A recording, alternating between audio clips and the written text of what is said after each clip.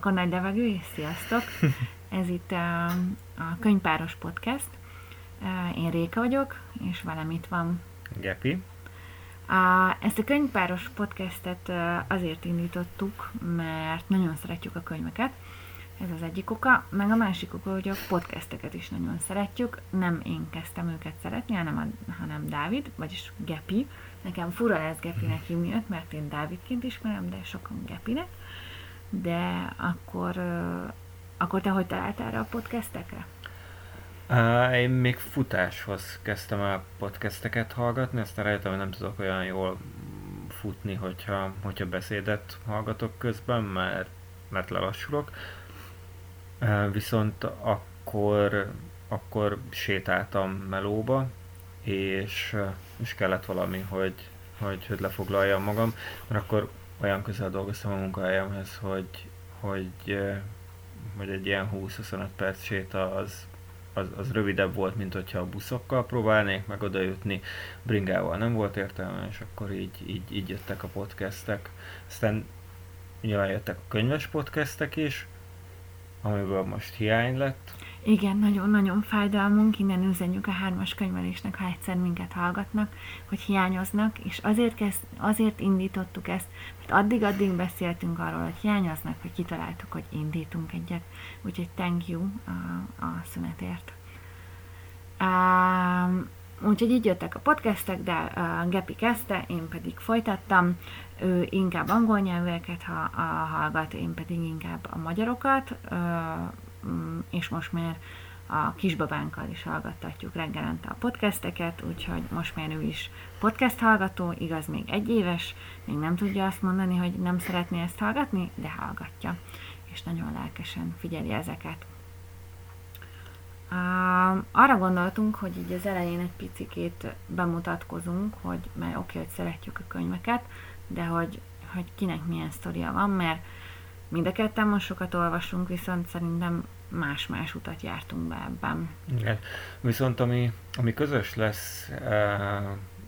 lesz minden adásban, az egy darab könyv, amit mind a ketten olvastunk, és ezt egy visszatérő blogban minden adás második felében, utolsó harmadában körbe fogjuk járni, el fogjuk mondani, hogy mit gondolunk róla.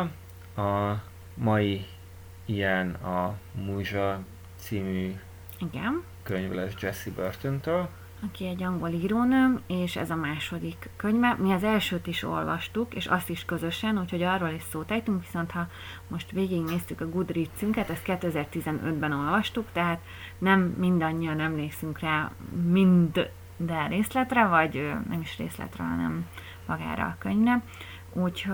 Úgyhogy erről az írónőről, és a mostani könyvéről, és érintőlegesen az első könyvéről fogunk beszélni. Úgyhogy ez a könyve is már 1 vagy 2 éve megjelent.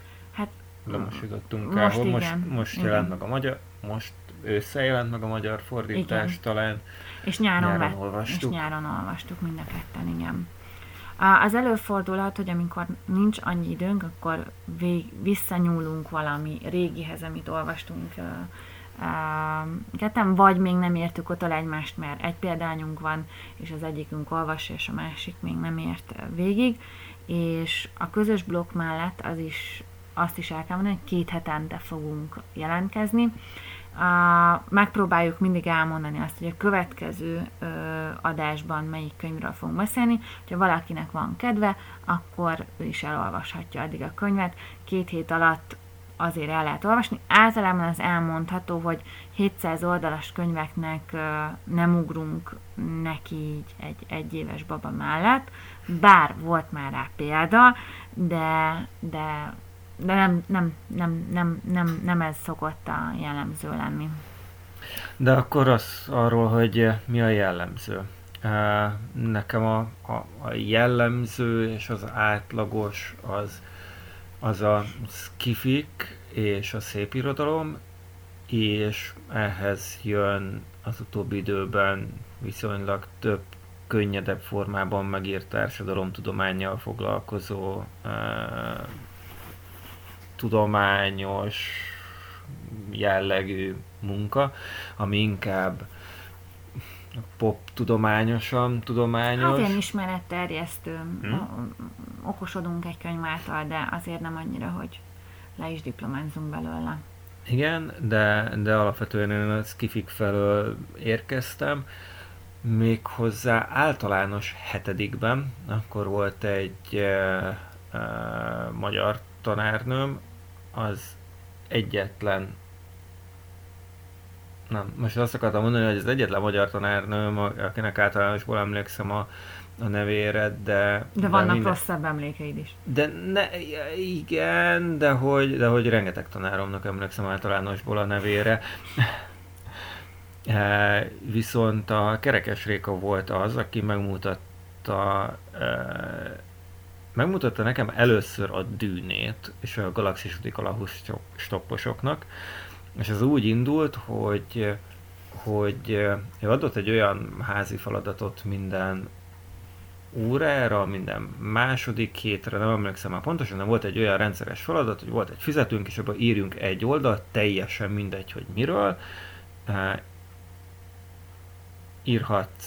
Írhattál receptet is, írhattál bármit, és akkor én ilyen Star Wars-os történeteket kezdtem el írogatni. Volna. Igen. És akkor mondta, hogy hogyha engem érdekelnek ezek a témák, akkor itt van 2 cím, ami biztos majd le fog kötni. És a Galaxis úti kalauz az úgy jó volt, ez egy 7-es fejjel izgalmas és vicces volt, viszont a Dűne volt az, ami így komolyabban megfogott, és aztán ott végigolvastam a teljes Dűne ciklust, mondjuk általános 7-től középiskola közepéig, végéig.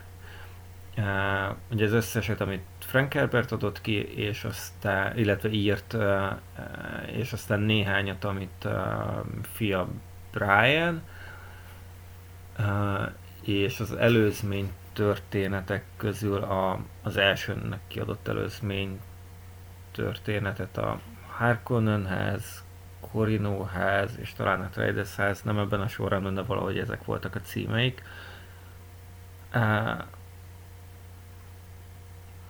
És azt én hozzáteszem, hogy én nagyon más irányból érkezek. A Dűnéhez annyi közöm van, hogy amikor a babánk nagyon pici volt még, és nagyon hasfájos, és nagyon üvöltött, és nagyon ordított, akkor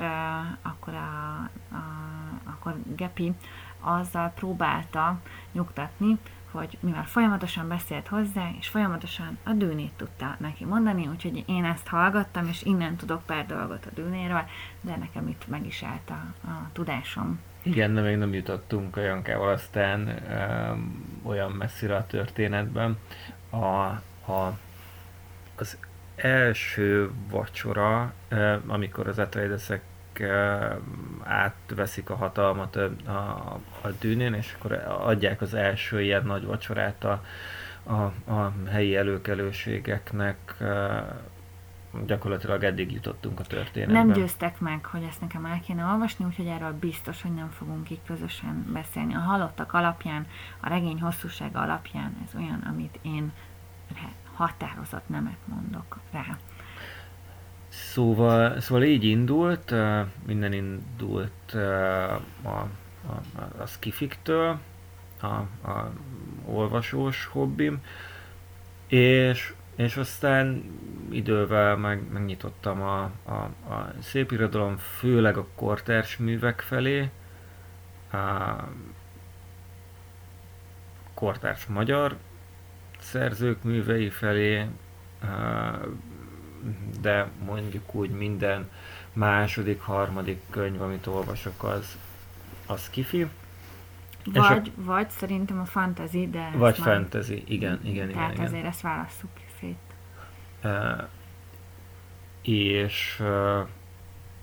És emellett még itt-ott egy krimi.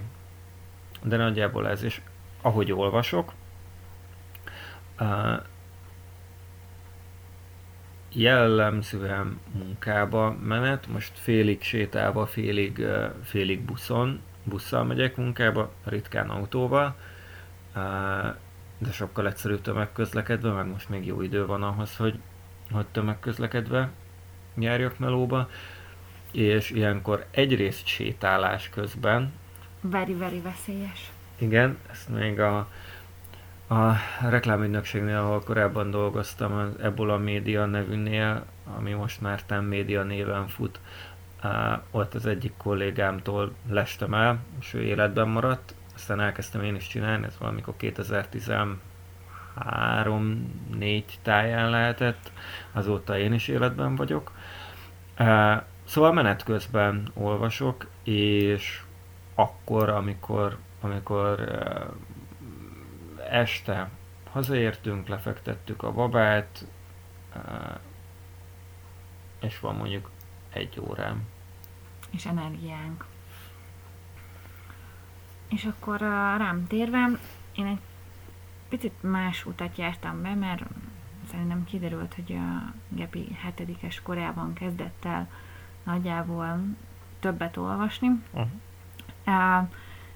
Én 7-es koromra eléggé sok könyvet olvastam el, mondhatnánk úgy is, hogy már kutattam minden más polcon, ami lehetett, és azt hiszem már 7-es koromban rendszeres könyvtárba járó voltam.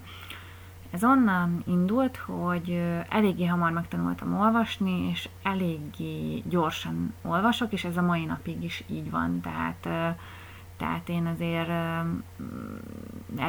eléggé hamar, tehát sokkal gyorsabban olvasok, szerintem így az átlagnál. Ez nem mindig jelent értő és figyelmi olvasást, vannak könyvek, amiken úgy inkább csak átszaladtam, de alapvetően azért eléggé jól megy. Így tökre emlékszem, hogy én azt hiszem Erik Kästnerrel kezdtem, és mindegyik könyvét elolvastam, és majd amikor később 10 éves lettem, akkor komolyabb könyveit is elolvastam. Szóval, hogy nálunk nagyon sok könyv van otthon, rengeteg gyerekkönyvünk volt, úgyhogy nekem így kiskoromban, amikor vártam, hogy megtanuljak olvasni, akkor az volt a fejemben, hogy akkor én ki fogom olvasni a világ összes könyvét, és akkor a világ összes könyve a szobámban lévő könyvet jelentett, ami akkor nagyjából egy ilyen 60-70 könyvet jelentett már, akkor így egy 6 éves szemmel 60-70 könyv volt elérhető.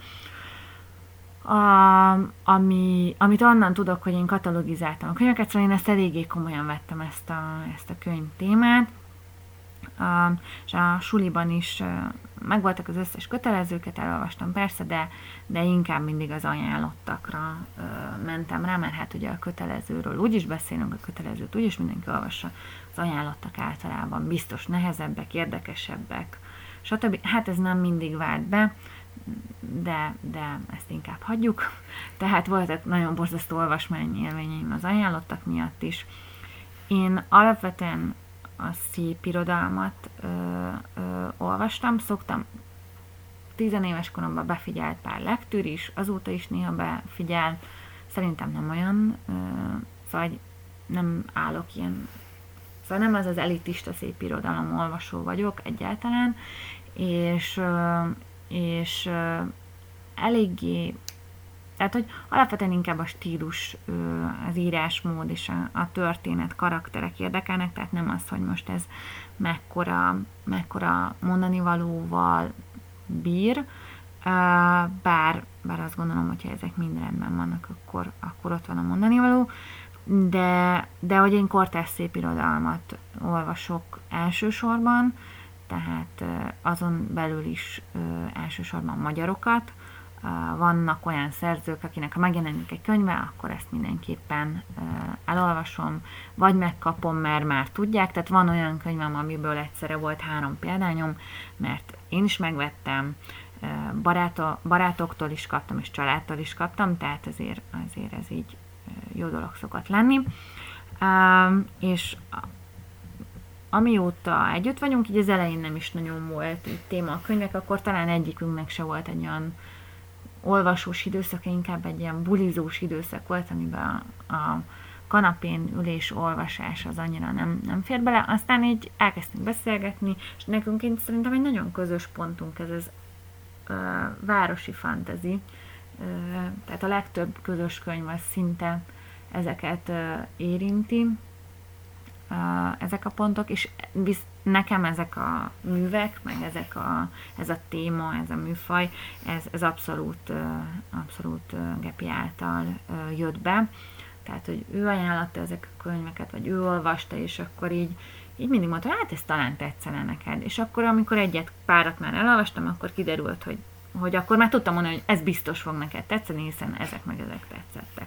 Úgyhogy így alakult, és most már szerintem nagyjából van egy eléggé nagy közös spektrum, amit olvasunk, tehát úgy vesszük ki a könyvtárból, vagy úgy veszünk könyveket, hogy azért azt általában majdnem mindegyiket mind a ketten elolvassuk. És itt akkor van 2 téma, amit érintettél. Az egyik az, hogy nekem pedig a Réka irányából a krimik jöttek. Jaj, igen, nagyon szeretek krimiket olvasni. Hihetetlenül nagy rajongója vagyok. És a legtűrt ezt a krimikre értem. Tehát MC Beatonnek 40 millió könyve van, szerintem az összeset el fogom olvasni, és képes vagyok egy éjszaka alatt elolvasni 2, tehát katasztrofálisan gagyi, de közben nagyon jó. És talán a Agatha Christie életmű volt az első, amit én úgy teljes egészében nem elolvastam, de hogy befogadtam, mert egy nagy részét a filmes feldolgozásokból, de nagyon sokat könyvekből is. Ja, igen, és fel voltunk néha háborodva, amikor így borzasztóan más sztori volt. Talán a bridgezős könyv az, ami teljesen más sztorit. Na mindegy, most nem megyünk bele, de a bridgezős könyvben én tökre emlékszem, hogy kiakadtál, amikor megnéztük a filmfeldolgozást. Mindegy. Én ilyenekre szoktam emlékezni, a Dávid ilyenkor nagyon néz, és bólogat pár perc után. Na visszatérve, hogy igen, a krimi jött be. A másik témára, ami pedig az, hogy honnan szerzünk könyveket a könyvtárból. Ja, az bizony. A Budaörsi Könyvtár lelkes látogatói vagyunk, ami egy teljesen más időzón emberek, könyvtárba járjon mindenki, ott lelassul az idő, másképp csordogál a dolog, a számítógép az valami hihetetlen mágikus doboz, legalábbis a mi könyvtárunkban ez így van, és iszonyatosan jó a maga a könyvtár felszereltsége, tehát azt lehet mondani, hogy én amikor olvasok, hogy ez most jelent meg ez a könyv, konkrétan fél éven belül általában ott van. Sőt, a Krekó Péternek a Tömegparanóia, talán ez a címe, az álhírekről szóló könyve, és igen, az a megjelenés után hetekkel ott volt. Szóval lehet, hogy a könyvtáros nénik néha lassabbak, néha azt mondják, hogy Atya Úristen számítógépek, viszont iszonyatosan toppon vannak, és jó könyveket szereznek be. Viszont amit nem csinálunk, nem lopok könyvet. Nem töltök le most már, azért ezt mondjuk ki, most már. Most már. Én bevallom, hogy egyetemistaként rengeteg PDF-en van meg. És rengeteg fénymásolt cuccom, szóval ezeket abszolút bevallom. De azok meg jellemzően tudományos, mert tankönyvek. Megismeretterjesztő, ami ehhez tartozik. Szóval azért volt időszak, valljuk be, de most már egy jó pár éve ez nem merül fel, meg tehát nem szedünk le könyveket. Megvan egy jó könyvtárunk. Hát meg egy csomót veszünk is, tehát hogy... És még a podcastek mellett hangos könyveket hallgatod, Dávid, hallgatni. Én nem. Igen, jellemzően kutyasétáltatás közben, vagy akkor, amikor sietnem kell a buszt elérni, és nem akarok 5 perccel később odaérni a busz megállóba, ami meg a sétáló olvasásnak a következménye. Nem, nekem a hangos könyvek nem jöttek be, tehát nekem kell, hogy fogjam a kezembe, olvassam. Én nagyon-nagyon rosszul jegyzek meg mindent hallás után, tehát lehet, hogy ez mivel nagyon gyorsan olvasok, tehát ez a szuper képességem, és ez a képességeim tárházából lejjebb vette tehát a hallás utáni megértés, a hallás utáni megjegyzés, az nekem nem azt mondom, hogy nem az erősségem, de ha átlag feletti az olvasás gyorsasága, akkor ezt szerintem átlagos vagy átlag alatti. Egyébként egy átlagos ember is gyorsabban olvas, mint ahogy a hangos könyvet hallgatod, meg ahogy alapesetben a hangos könyv van, mert sokkal kevésbé adod elő a fejedben a történetet, amikor olvasod, a hangos könyvnek meg az része, hogy a szinkron színész, a voice actor, mi az magyarul szinkron színész? Tehát, hogy a narrátor. Hát, a voice actor meg a narrátor azt szerintem más, de szerintem a voice actornak nincs jó magyar megfelelője. Szóval, ahogy ő előadja, az pont azért, mert hozzáad egy valamilyen szintű művészi réteget, azért lassabb is, ami meg a fejünkben jellemzően nincsen. Na mindegy, én nem bírom a hangos, tehát nem azt mondom, hogy nem bírom a hangos könyveket, de még nem bírtam rámenni magam, hogy ezzel szórakozzak. Inkább, ha már hangos, akkor ez én ilyen hangjátékokat szeretem, egyet-kettőt, bár az is volt, hogy tehát hangjátékot is próbáltunk hallgatni, viszont arra mindenketten azt mondtuk, hogy nem. Én azt várom, Melyikre? Hát az, amikor az a piszkos Fredes vagy valami ja, volt, igen, és 5 perc igen, után azt igen. mondtuk, hogy mi ezt így nem fogjuk a kocsiban hallgatni, tehát hogy ez nem, tehát én megijedtem többször. De hogy nem is ez a lényeg, hanem én a hangjátékoknál inkább ezekre a mesejátékokra gondoltam, nekem nagyon-nagyon jó élményeim vannak ezekből a gyerekkoromból, és már alig várom, hogy Jankával ezeket hallgassuk, sőt már néha hallgattatok vele, és el kell mondanom, hogy a régi hangjátékokban rengeteg poén van a felnőtteknek is, ami nekem akkor nem esett le, most nagyon jókat kacagok rajtuk, úgyhogy... Például a Minden regér szereti a sajtot. A Minden regér szereti a sajtot, egy olyan neolitikus házaspár van, hogy ezt élmény hallgatni, komolyan mondom. És nagyon jók benne a színészek, tehát azért legendás színészek vették fel azt az 1980-ban felvett hangjátékot. És te hogyan szoktál olvasni? Hát én ugyanúgy, így miután lefektettük Jankát, akkor olvasok, tehát van, amikor egymásra nézünk, és akkor mondjuk, jó, akkor most nem nézünk semmit, meg nem dumálunk, hanem olvasunk. És alapvetően én talán fél éves lehetett a Janka, vagy talán még már idősebb, amikor elkezdtem szoptatás közben olvasni. Ez nálunk azért alakult ki, mert konkrétan levehetetlen, és nagyon-nagyon sokáig volt egy olyan időszaka, hogy amint megmozdultam, vagy azt gondoltam, hogy lerakható a kiságyba, vagy bármerre, akkor ő úgy döntött, hogy fel kell. És nagyon nehezen alszik el, nagyon keveset alszik, és minden perc, amikor alszik, azt kihasználjuk, és így kezdtem el kihasználni. Volt, meg van is, hogy közben némán felirattal sorozatokat nézek, de inkább olvasok. És ehhez általában olyan könyvek is járulnak, amiket meg tudok így fogni. Tök jó lenne az e-book, de mivel még e-bookokat nem lehet kölcsönözni, ez egy nagyon nagy szívfájdalmam, ezért inkább maradnak ezek a könyvek. És jellemzően printben is veszünk könyvet, hogyha veszünk, bár van egy núkunk, ez volt az első háttérvilágításos elkönyvolvasó, és szóval jó régi. Tök jó, és szeretjük, legalábbis én is szeretem. Szeretek is rajta olvasni. Csak ez az a történet, hogy a e-booknak az áfája miért olyan magas, mint amekkora. Szerintem ez egy külön téma. Ez egy külön erről téma. tudunk sírni. Igen. Na, szóval én így olvasok, és ez eléggé sok könyvet jelent így, úgyhogy így szoktam. Én ezt tudom ajánlani minden kismamának, valahogy ki kell kapcsolni. szerintem, és nekem ez így bejött. Jó, szerintem még fogunk beszélni arról, hogy mi hogyan olvasunk, miket használunk, könyvtárban mit csinálunk, szóval, hogy fogunk mindig beszélni arról, hogy nekünk milyen úgymond könyvtárhoz tartozó szokásaink, ötleteink, megoldásaink vannak, akár rituáléink.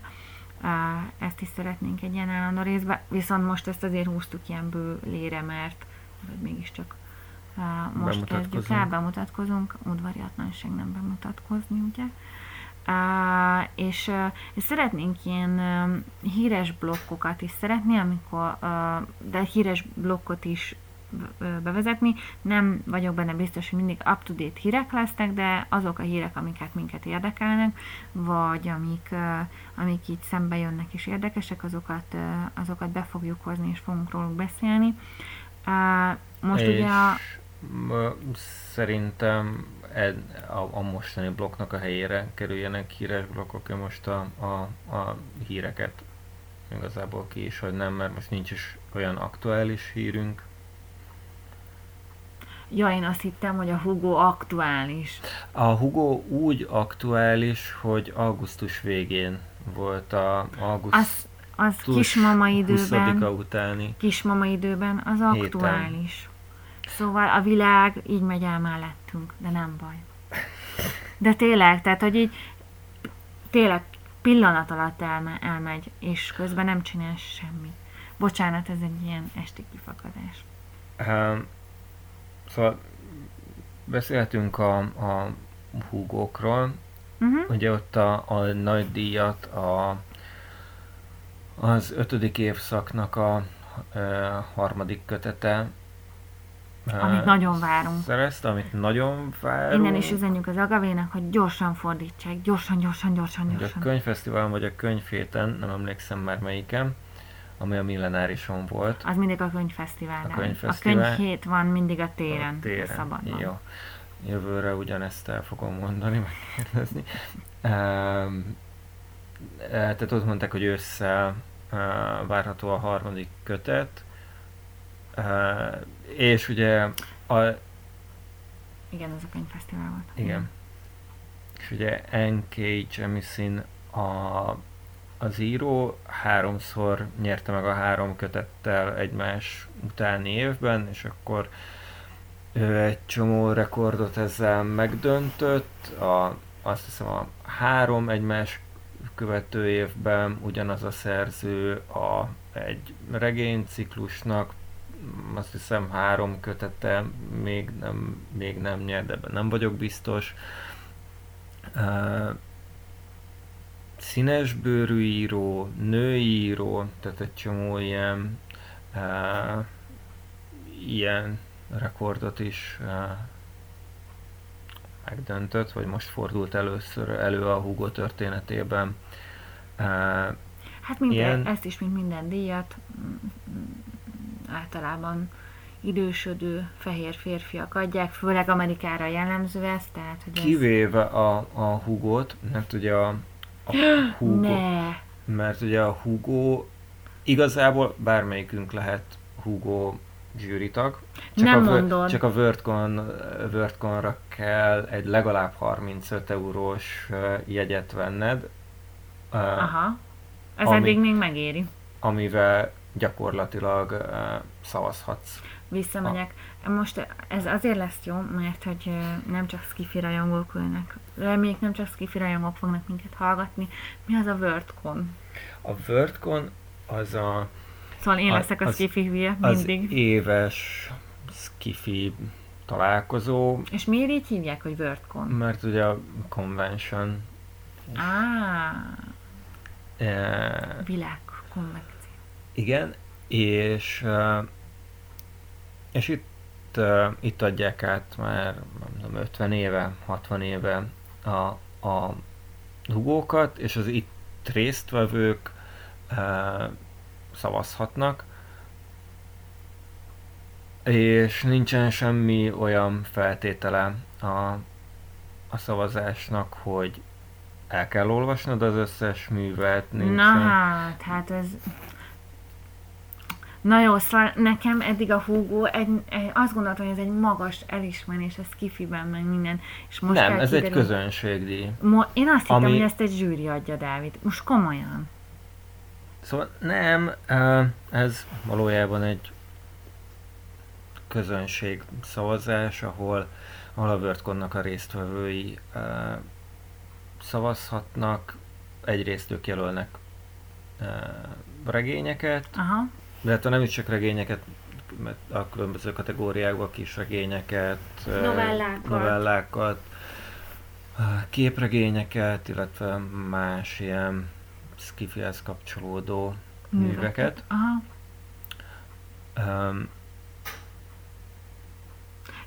Jó, nekem tényleg az volt, hogy én más irodalmi díjakat követek, és ott általában az szokott lenni, hogy van egy zsűri, akár abban az lehet olyan zsűri, amit így ilyen népszerű emberekből tákoltak, de valakikből tákolnak össze, és zsűri adja általában ezeket, és én nem és ahhoz általában kapcsolódik egy közönségszavazás, vagy valamilyen, de hogy nem csak a közönség adja ezt. Ugye néhány év ezért is volt a Sad Puppies, ha jól emlékszem, Sad Puppies, de nem vagyok benne biztos, hogy Sad volt. A csapat neve a 2012-3-4-es évektől egy olyan szerzőknek a csoportja, akik azt gondolták, hogy nem tehát akik azt gondolták, hogy túlságosan baloldali értékrend mentén adják oda a díjakat, és gyakorlatilag összehangolták a szavazásukat. Most ez attól függetlenül, hogy mit gondolunk erről. Ez a Hugo-val kapcsolatban? Ez a Hugo-val kapcsolatban volt. Az nagyon baloldali, hogy szabadon bemehet, bárki és szavazhat? Vagy? Nem, hanem hogy a témák, amelyeket főleg díjaztak, azok jellemzően a baloldali értelmiség tehát körében populáris témák. Akkor ők a közönséget akarták megrevelni, hogy... igazából ez a Hugo-nak a kritikája volt, amiben én azt tartom fontosnak, hogy ez a szavazási rendszernek a kritikája volt gyakorlatilag, tehát hogy ott... De várjál, hogy lehet a szavazási rendszernek? Tehát, hogy bemész, veszel egy jegyet, tehát ez bárki megteheti. Pontosan, és én, tehát ez az én kritikám, hogy összehangolod összehangolja néhány száz ember, tehát itt azért ilyen ezres nagyságrendű szavazatokról beszélünk, az meg a másik. Igen. Néhány 100 ember összehangolja a szavazását, akkor az jelentősen befolyásolhatja, hogy de akkor ők ezt miért nem csinálták, ez a mozgalom? Ezt csinálták.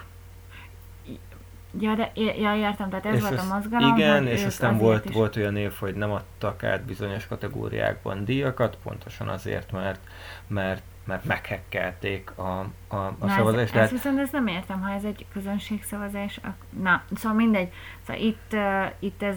Tehát egy meghekkelhető rendszert meghekkeltek, attól függetlenül, hogy egyébként milyen indítatásuk volt, és ezért nem, vagy milyen indítékuk volt, és ezért nem osztottak aztán bizonyos években díjakat, de azóta volt néhány reform azzal kapcsolatban, hogy kik jelölhetnek könyveket. Na de várjál, de hát most, tehát hogy azt mondták, hogy oké, mi politikailag azt gondoljuk, vagy társadalmak tök mindegy hogyan, de hogy inkább szeretnénk, hogy egy más témák kerüljenek gorcsó alá, meg hogy központba, és akkor ők összefogtak emberek, tök szabadon, demokratikus módon, írók, és azt mondták, hogy akkor mi összehangoljuk a szavazást, és erre azt mondták a Hugo-ban, hogy akkor inkább nem adunk.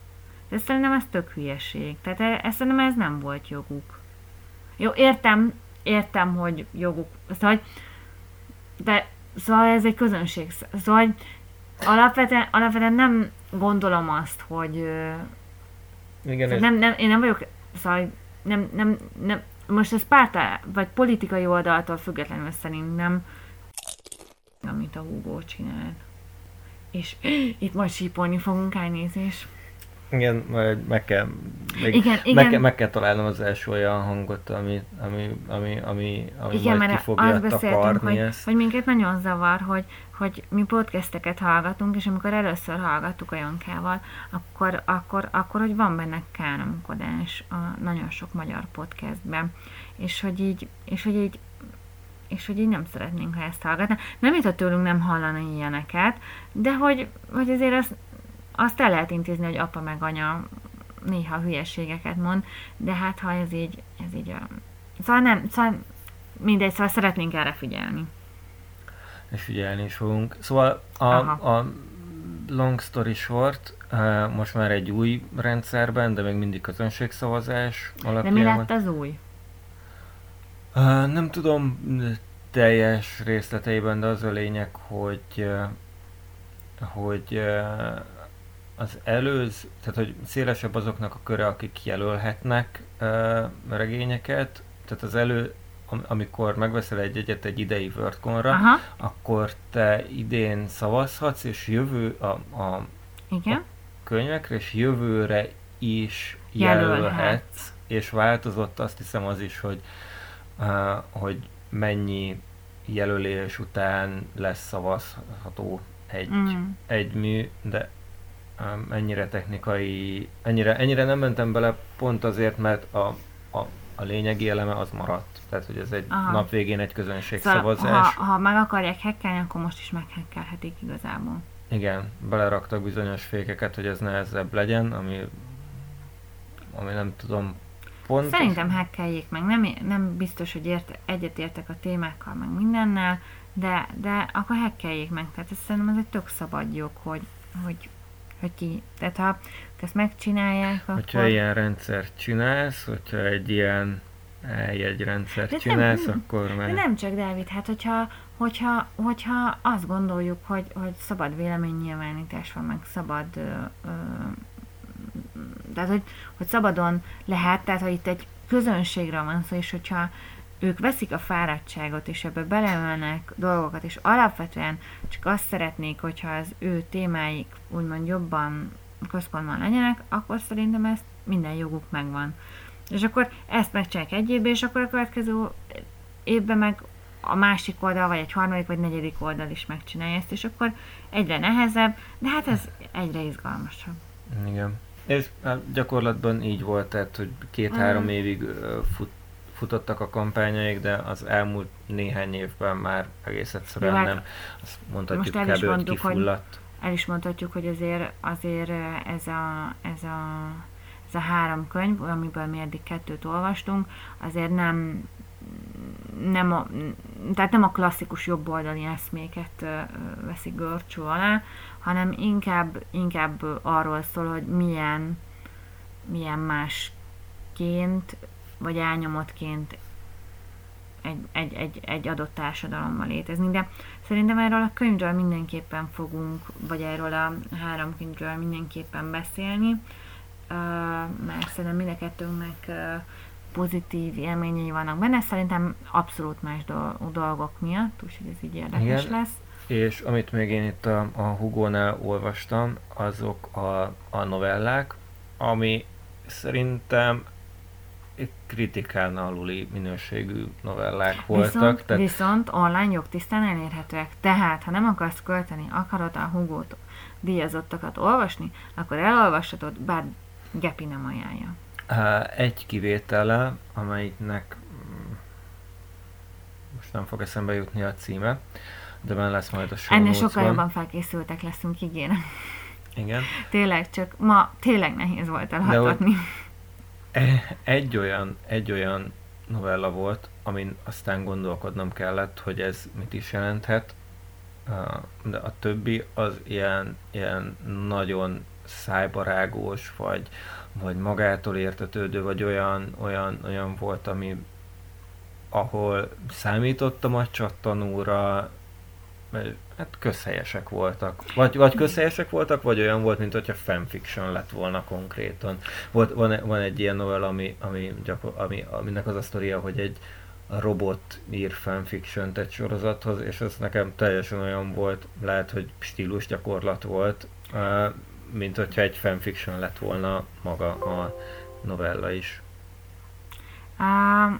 Jó, hát azért a sci-fiben szerintem ez eléggé megvan, hogy van valakinek valami zseniális ötlete, vagy valami más szín, vagy valami más nézőpont, és utána gombamód elkezdenek szaporodni azok. Tehát, hogy ez, mert mivel bejön, vagy valami úgy, és akkor az embernek tetszik, és akkor többet akar belőle olvasni, és akkor nem tudom, tehát, hogy ezt nem tökre jellemző erre, az viszont én is érzem, aki ebben nem vagyok annyira benne, hogy most egyre nehezebb szerintem.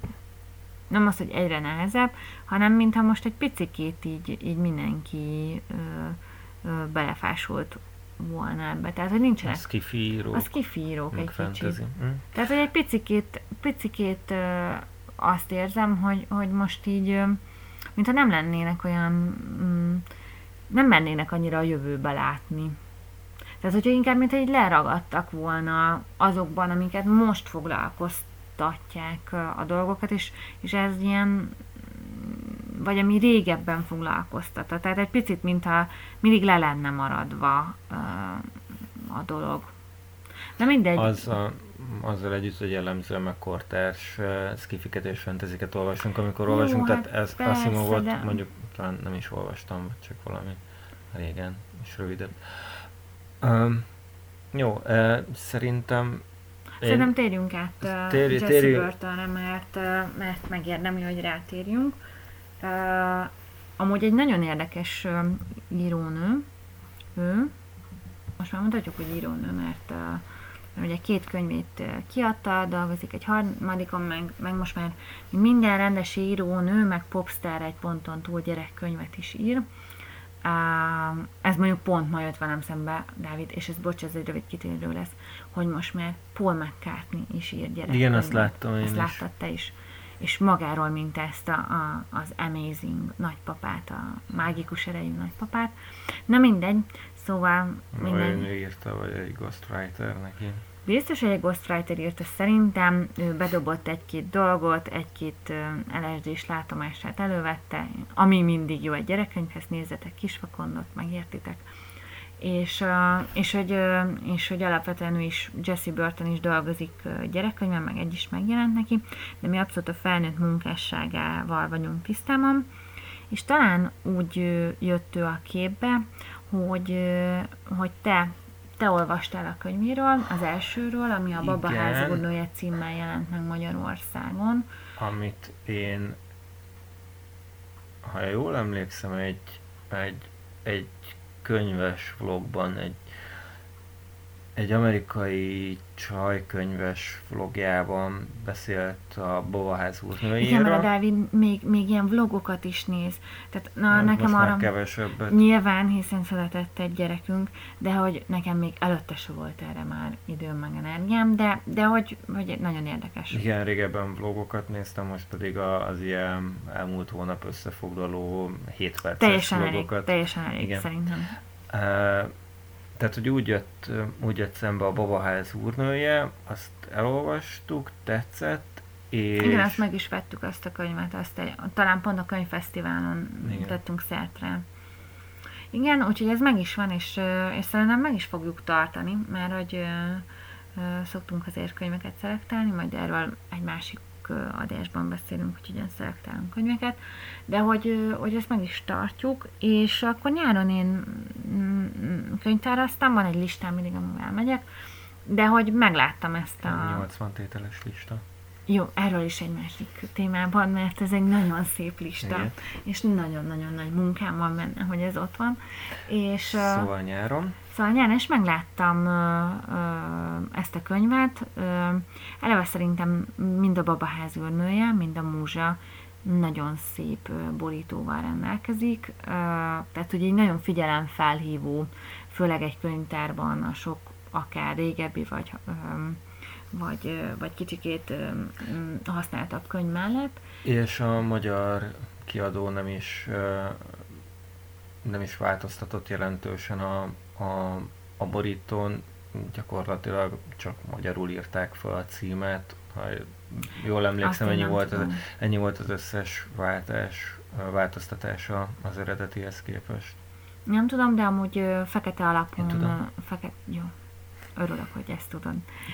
Fekete alapon vannak rajta, azt hiszem, így színes virágok. Na mindegy, szóval szerintem én szeretem az ilyen szép könyveket, ami belátszik, hogy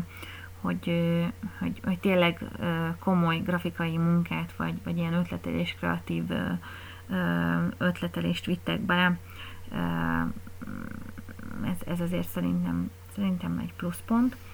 És akkor kivettem, nagyon megörült Dávid, én is megörültem, és talán te olvastad el először, aztán én pedig a szigligeti nyaralásunk alatt olvastam el, és ez azért volt jó, mert eléggé sok könyvet vittünk, viszont mivel mindig volt velünk valaki más is általában, ezért tudtunk is olvasni, mert...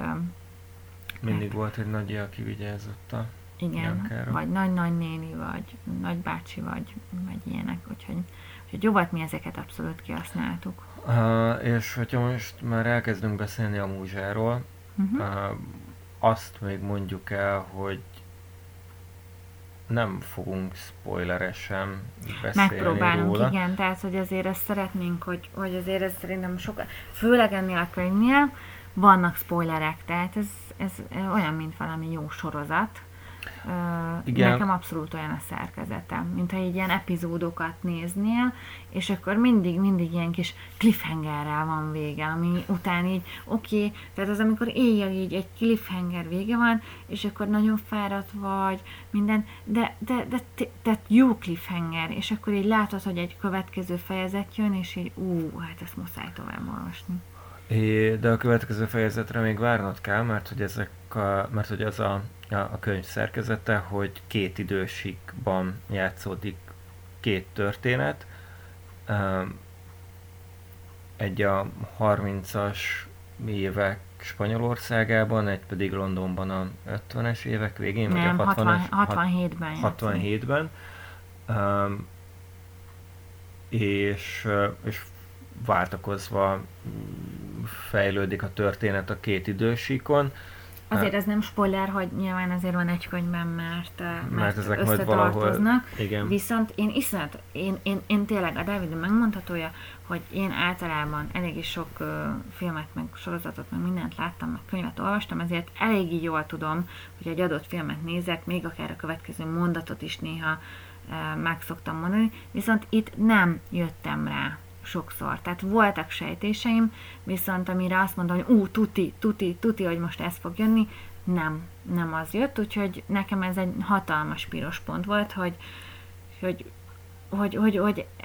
nem csak az írásmód, nem csak a karakterek, nem csak az egész sztori, hanem nem tudtam annyira kitalálni, hogy ez hová fog alakulni ez a történet. És szerintem elég merész dolgokat lépett meg benne. Igen. Tehát nem volt annyira sablonos. Igen, gyorsan akkor összefoglalom, hogy alakul a sztori. Ugye 2 idősík van, a történet az a 67-es idősíkban kezdődik. Igen. Amikor a Karib tengeri szigetekről Londonba költözött csaj, Londonban költözött a csaj a barátnőivel, és elkezdett dolgozni egy galériában. Hát ezért már nem akkor költözött ide, már pár éve itt volt a csaj, tehát 62-ben érkezett, és 5 éve volt itt, amikor nem is galéria ez, Dávid, hanem ez valami művészeti központ. Hát, vagy inkább ilyen aukciós ház. Aukciós ház, művészeti központ, ilyen szerintem ilyen, nem tudom, hogy van-e ilyen egyáltalán Magyarországon, ami ilyen műintézmény, ami látszik, hogy mecénások tartják el, de azért csinálnak aukciókat, megszakértenek festményeket, tehát hogy azért így nem csak egy galériáról van szó, hanem azt hiszem institute, tehát hogy valami intézmény is a neve. És akkor ő oda bekerül. És akkor van nyilván egy akkori társadalom kritikája nagyon felszínesen a regényben, ami inkább az akkori Van. akkori brit társadalom bemutatása, a Nem, gyarmatokról, hogyha valaki érkezik, akkor...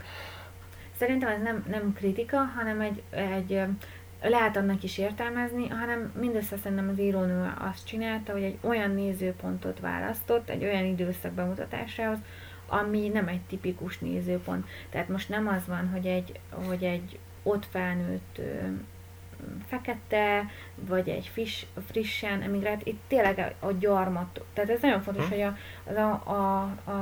a brit korona egyik gyarmatáról érkezik ez a nő Londonba, és hogy ez egy nagyon más látásmód. Nekem ez is adott ebben a könyvben, hogy persze olvastam én már rengeteg gyarmatokon játszódó könyvet, de ennek így úgymond az utózöngéje azért a 60-as években azért így nagyon más volt. Hogy persze társadalomkritika is, de ezt azért nem úgy képzeljétek el, hogy így nagyon, nagyon az arcba tolja, vagy ilyenek, hanem nem, egy epizód a kávézóban, meg amikor a parkban sétál a pasiával, ilyesmi, és egyáltalán nem erről szól. És inkább arról szól, hogy nem illeti kritikával tehát ugye a főszereplő alter egója, tehát az írónő a főszereplő nő nevében beszél, és inkább az érzelmeit írja le, hogy ezek a helyzetek őt érzelmileg hogyan érintik. Szóval, ha van is kritika, akkor azt azért érzed kritikának, mert empatizálsz vele. Szóval ő az egyik... Most már spoilerezel. Tehát most szólok, hogy ez valami a harmadik epizódba derül ki. Tehát, hogy egy családot látunk az elején, akik oda kerülnek a Spanyolországba, egy villába van egy lány, egy anyuka, meg egy férfi, és azt tudjuk, hogy galéria, tehát festményekkel foglalkozik az apa. Igen. Mert én tudom, hogy én azon rettegtem 2 epizódig, hogy már megint ne valami zsidó, meg náci könyvet olvassak, mert már a Dávid mindig kéri, hogy ne olvassak már ilyeneket, mert rengeteg ilyet olvastam, most már tele van a pupom, de azért volt benne egy kis zsidó náci, az most már mindegy. Nácik nem voltak benne, bocsánat, azt visszaszívom. Nácik nem voltak benne. Piros pont a könyvnek. Spanyol fasiszták. De most előre szaladtunk, de nyilván ez a Franco hatalom átvétele előtti néhány hónapban játszódik, a polgárháború előtti néhány hónapban, tehát megint csak nem spoilerezzük el, amikor azt mondjuk, hogy oda fog kifutni, és a polgárháború is fontos tényezője lesz a regénynek. Tehát azért eléggé pontosan ott van a dátum, minden, tehát hogyha olvasod és rágooglizol, akkor ezek fognak kijönni. Érezhető a levegőben is, tehát azért ezeket így jól körbeírja, és nem annyira fontos része, tehát fontos része ez is, meg nagyon jól leírja azt szerintem jól leírja akár szerintem azt a dinamikát, ami ott akkor lehetett a Spanyolországban lévő különböző osztályok között, de abban a spanyolországi szálban én nem ezt éreztem a legerősebb sztori szálnak. Igen, mert a legerősebb szál az a lány karaktere volt, akivel úgy találkozunk, hogy azon vívódik, hogy egy levelet megmutasson-e az apjának, vagy ne.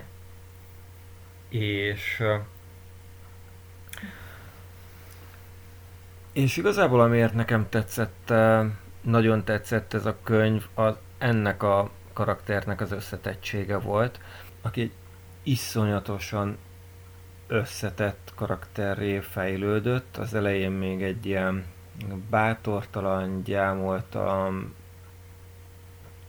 csaj volt, egy kislány, aki nem merte az édesapjának elmondani, hogy felvették egy művészeti iskolába, mert félt, hogy milyen reakciója lesz.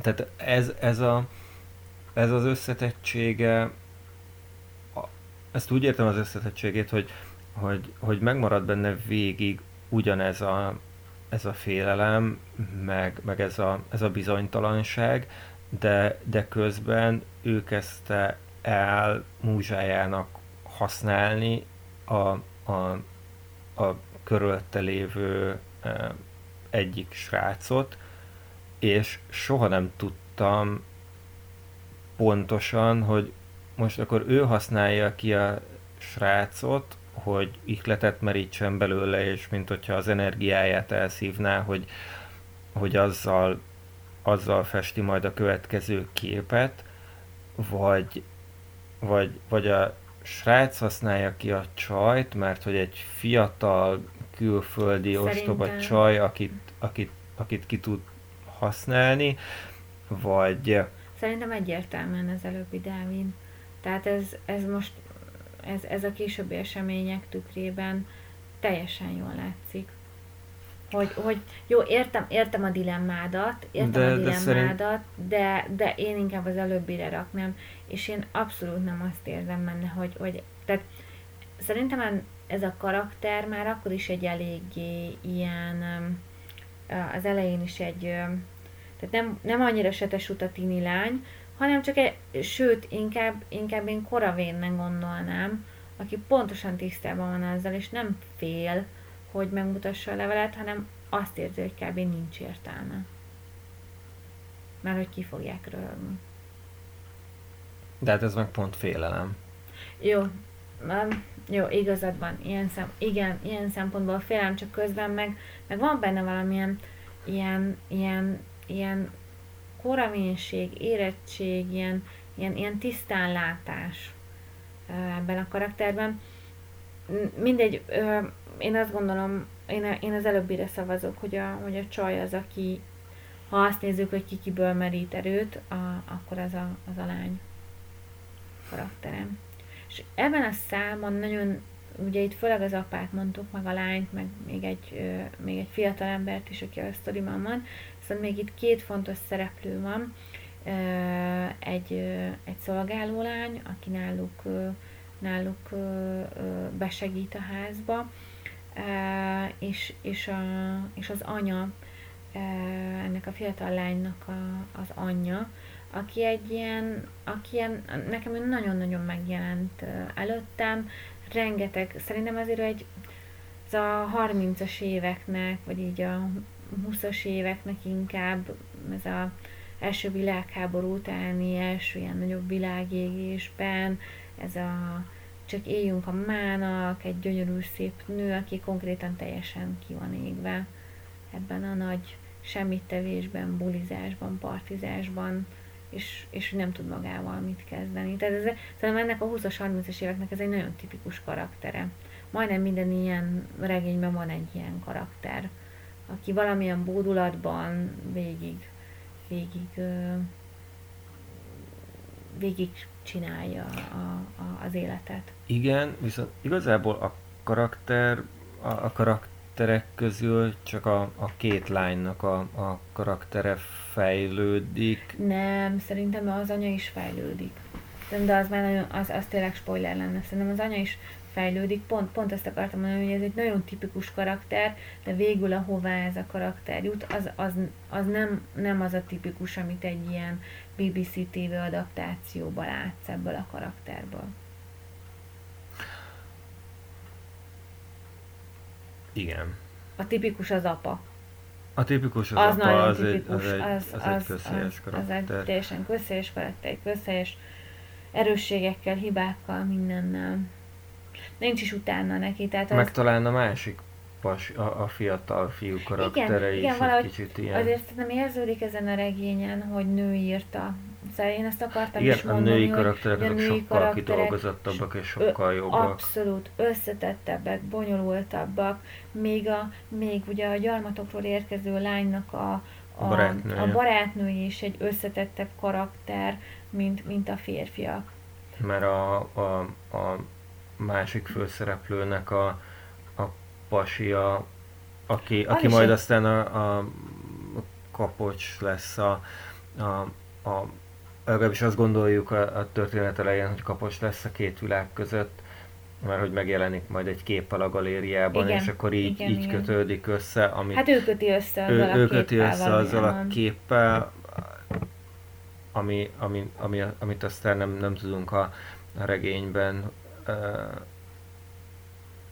hogy ez... Hogy köti össze? Tehát az Igen. azért, hogy nagyjából a közepén kezd el kiderülgetni, de mondom, nagyon cliffhangeres, tehát állandóan azt érzed, hogy kiderül és hogy mégsem. egy kiderül és mégsem, mert kiderül egy nagyon fontos részlet, de újabb ajtókat nyit meg, ahogy közhelyesen mondhatnánk ezt. Szóval az a pasi karakter is amúgy, én azt hittem, hogy annál egy kicsikét, hogy is mondjam, egy árnyaltabb karakter, ezt tehát képzelj el egy ilyen 67-ben egy ilyen anyáink szavával érve Jan Pecot, aki egy buliban figyel fel a csajra, erre a gyarmatokról érkező csajra, és egy ilyen Jan Pecot ír le, de az ő karakterfejlődése sem az a nagyon bonyolult és nagy dolog, szerintem. Tehát a női karakterek azok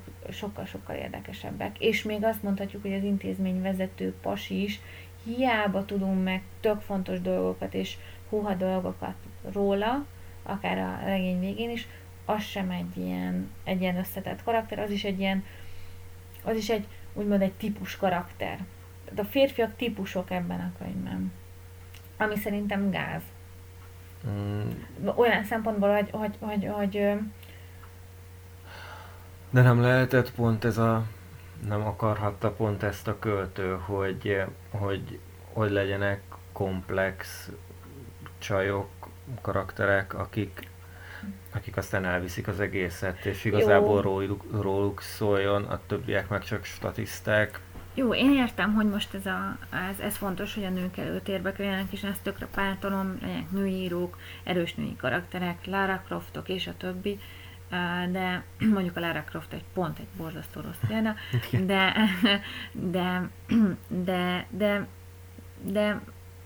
ez olyan, mint amikor nyilván te nem láttál sok romantikus amerikai filmet, de ez teljesen ez, hogy egy nagyon híres amerikai színésznő mellé oda raknak egy ilyen nyálgép papírfigura csámot, mert úgyis a csajjal adják el, legalábbis ugye ez még a képregényfilmek előtt így volt, és hogy szerintem ezek így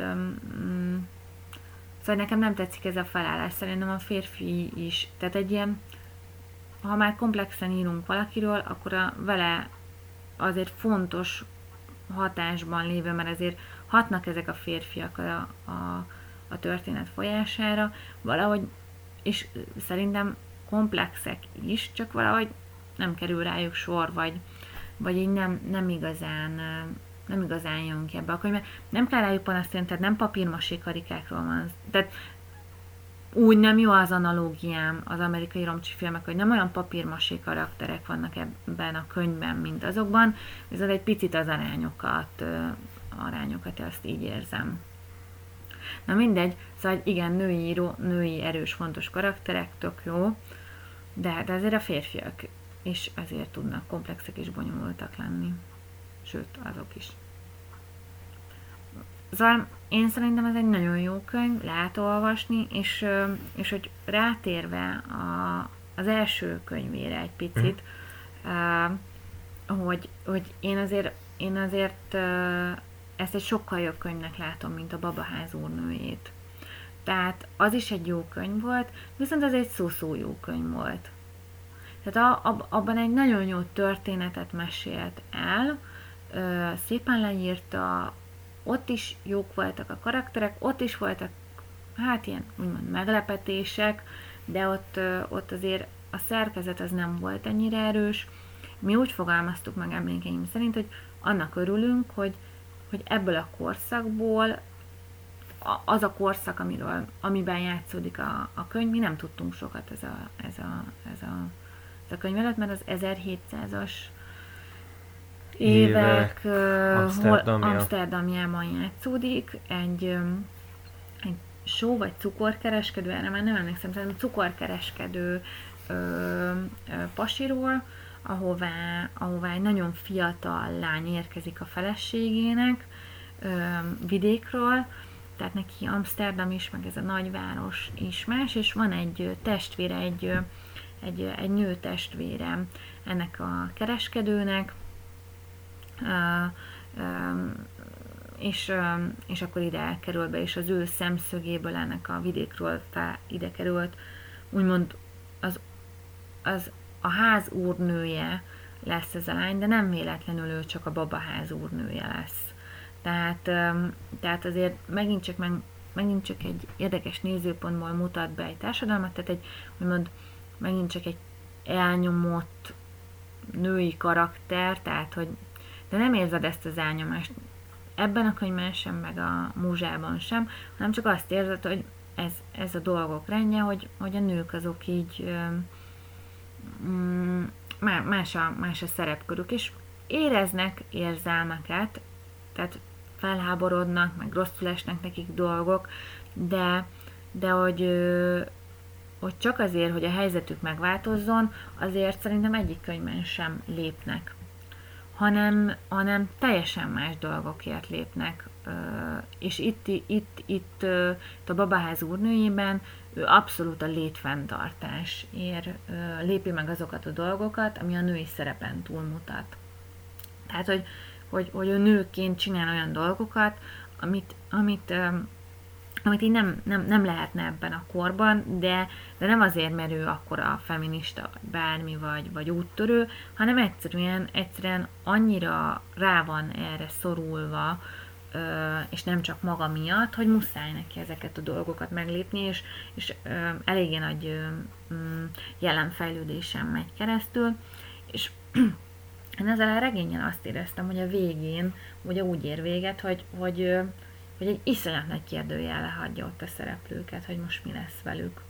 Tehát egy eléggé szar helyzetben maradnak ott, hogyha ezt így lehet mondani, és igen, viszont én mindig jobban szerettem az olyan lezárásokat, meg az olyan regényeket, ami egy képet, egy szeletét mutatja az időnek, és érzed azt, hogy utána még történni fog valami, meg érezted azt, hogy előtte még történt valami, és nem egy ilyen szép kerek történet, ahol azt érzed, hogy oké, összeállósodtak, boldogan éltek, amíg nem haltak, és akkor mi van, hanem tényleg látszik az, hogy... Jó, Dávid, de legalább egy nem tudom, tehát egy fejezetet szentelhettünk volna neki, hogy nem de ez egy... tehát, hogy... értem, hogy miért itt állt meg, mert itt ez úgymond egy nagyon kétségbeejtő helyzetben maradnak ott a főszereplők, viszont iszonyatosan nagy erőt mutatnak meg, és egy nagyon nagy, hát nem is optimizmussal, de lesz, ami lesz, állnak neki. Állnak elébe annak, ami jön. És engem nagyon érdekelt volna, hogy mi jön itt. Tehát, és valószínűleg azért hagyta abba az írónő, mert hogy érezte volna, hogy itt ha ezt pozitívra festi meg, akkor az hitelteleníti az egész könyvet. Most lehet, hogy itt jött már be egy jó szerkesztő, aki azt mondta, hogy akkor itt legyen vége a történet. Lehet, hogy itt volt. Én abszolút, én erre eddig nem gondoltam, de simán azt érzem, hogy ott még lehet, hogy neki lett volna sztoria, vagy mondani valója, vagy valami. Ez a múzsán már nem érződik, tehát ott azért ez már így megvan. Ott le is kerekíti, ott van egy ilyen kb. 2000-es évekből egy visszaemlékezés, viszont nem tudjuk meg, hogy itt ezzel a gyarmati nővel valójában mi lett közben. Tehát arra nem tér rá, hogy mennyire jó volt az élete, beilleszkedette, hogyan lettek egy gyerek. Szóval szerintem ezek erre nem. De ez ugyanaz, mint a babaház úrnőjével volt, hogy egy szeletet mutatott be mind a 30-as évek történetéből, nyilván ott a legfontosabbat, a 67-es időségban is. Jó, de a 30-hányasat azt abból mert az összes szereplőnek az életét megtudjuk a 67-es miatt. Érted? Tehát, hogy ott az befejezi ilyen szempontból. Mindegy, a babász űrnője eléggé kétségbe esett helyzetbe hagyja ott őket, tehát ott túléltek, de elég nagy nehézségek árán, és hogy nekem azért van hiányérzetem, és ezt most tudom jól megfogalmazni, mert hogy szerintem rengeteg ilyen sztorin fognak még végigmenni, mint amit ott a csaj végig csinál. Mert hogy olyan helyzetben vannak, mármint hogy a babaház úrnőjében. A babaház úrnőjében, igen, köszönöm, hogy így rengeteg olyan helyzetben vannak, hogy ezzel nem fognak tehát ez nem fog nekik változni. És hogy mindig falakba fognak ütközni. Na mindegy, lehet, hogy ezért is mondta a szerkesztő, hogy most egy sztorit megmutattál, hogy ezt hogyan élik egyszer túl, meg itt volt egy nagy, úgymond egy ilyen nagy jelenfejlődés, de hogyha ezt így állandóan csinálják, akkor az olyan repetitív lesz, mint egy epizódikus CBS krimi. Nézik a nyugdíjasok, aztán ennyi. Jó, szóval én mind a két könyvet tudom ajánlani, és lehet, hogy érdemes úgy menni, hogy először a babaház úrnője, aztán a múzsa. Viszont szerintem a múzsa jobb. Abszolút. Úgyhogy ezért én meg a múzsával kezdeném. Jó, de akkor meg tudod, a múzsával kezdesz, és akkor utána már az nem akkora élmény a babaház úrnője. Mondjuk ez az a része, hogy hogyan kezded el enni a sütit. Hogy tudod, hogy a kedvenc részedet hagyod hátra, vagy rögtön a kedvenc részednál kezded. Szóval ebben eléggé nagy táborok vannak szerintem. Viszont azt hiszem, mindent megbeszéltünk erről. Nem. Még egy dolgot akartam mondani, hogy én nagyon-nagyon elolvastam a babaház úrnőjét, elolvastam a múzsát is, és én azt hittem, hogy ezt egy fekete nő írta, és rohadtul nem. Úgy, ez egy Jessie Burton, amúgy egy angol csaj, klasszik angol. Fiatal, 30-as. Igen, ilyen, azt hiszem pont 80-ban született, mert hogy a múzsa után ránéztem a Wikipédián, és hogy egy teljesen fehér karakter mosolygott rám, aki színésznőként is dolgozott, de aztán elkezdett írni, és szerintem tök jól tette, mert hogy én színésznőként nem ismertem, de így meg szerintem sokkal több ember fogja őt ismerni, meg sokkal jobb dolgokat csinál. És hogy azért a babaház úrnőjében is vannak nagyon fontos fekete karakterek, tehát én ezért gondoltam azt, hogy ezt egy fekete írónő írta. Szóval azért ebből annyit, hogy szerintem nagyon hitelesen tud belehelyezkedni karakterekben. És én még csak ezt akartam mondani. Jó, szerintem ez a két könyve van, majd ha még fog írni könyvet, szerintem mi azt el fogjuk olvasni. Mi is beszélni fogunk itt is róla. Arról, hogy melyik könyvről fogunk a következő műsorban beszélni. Hát ez szerintem legyen az 5. évszak, Dávid, mert ha most a Hugóról beszéltünk, jó, most oké, tudom, a 3. könyvvel nyerte meg, amit mi még nem olvastunk, de az első 2-ről is bőven lehet beszélni, azért komplex könyvek. És akkor még véletlenül sem spoilerezünk. Nem. Arról nem lehet spoilerezni, arról a könyvről. Az is egy nagyon jó cliffhangeres könyv. Nem annyira cliffhangeres, de sok benne a szál. Szóval... Igen? Figyelek.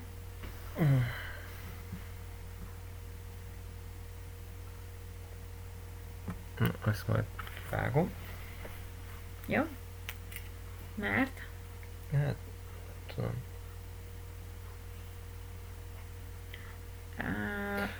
Jó, szóval mi első körben ennyit szerettünk volna.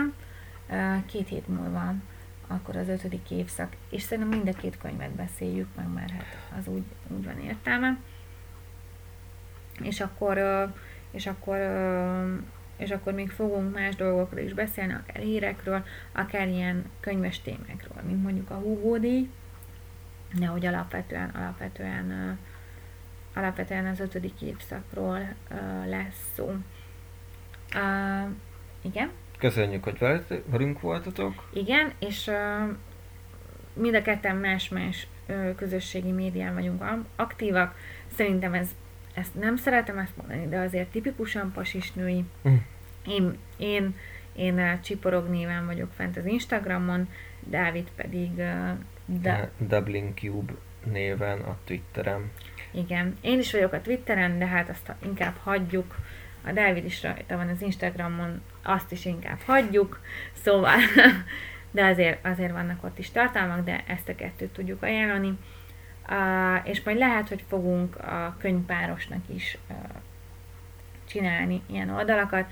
Viszont most ennek is nagyon örülünk, hogy egy egyéves baba mellett ezt megcsináltuk. Igen, de az legyen a mi cliffhangerünk, hogy ja, igen, igen, ez a mi cliffhangerünk, hogy milyen tartalmak jönnek még, bocs. Úgyhogy találkozunk 2 hét múlva. 2 hét múlva, ez pedig a könyvpáros volt. Sziasztok! Hello!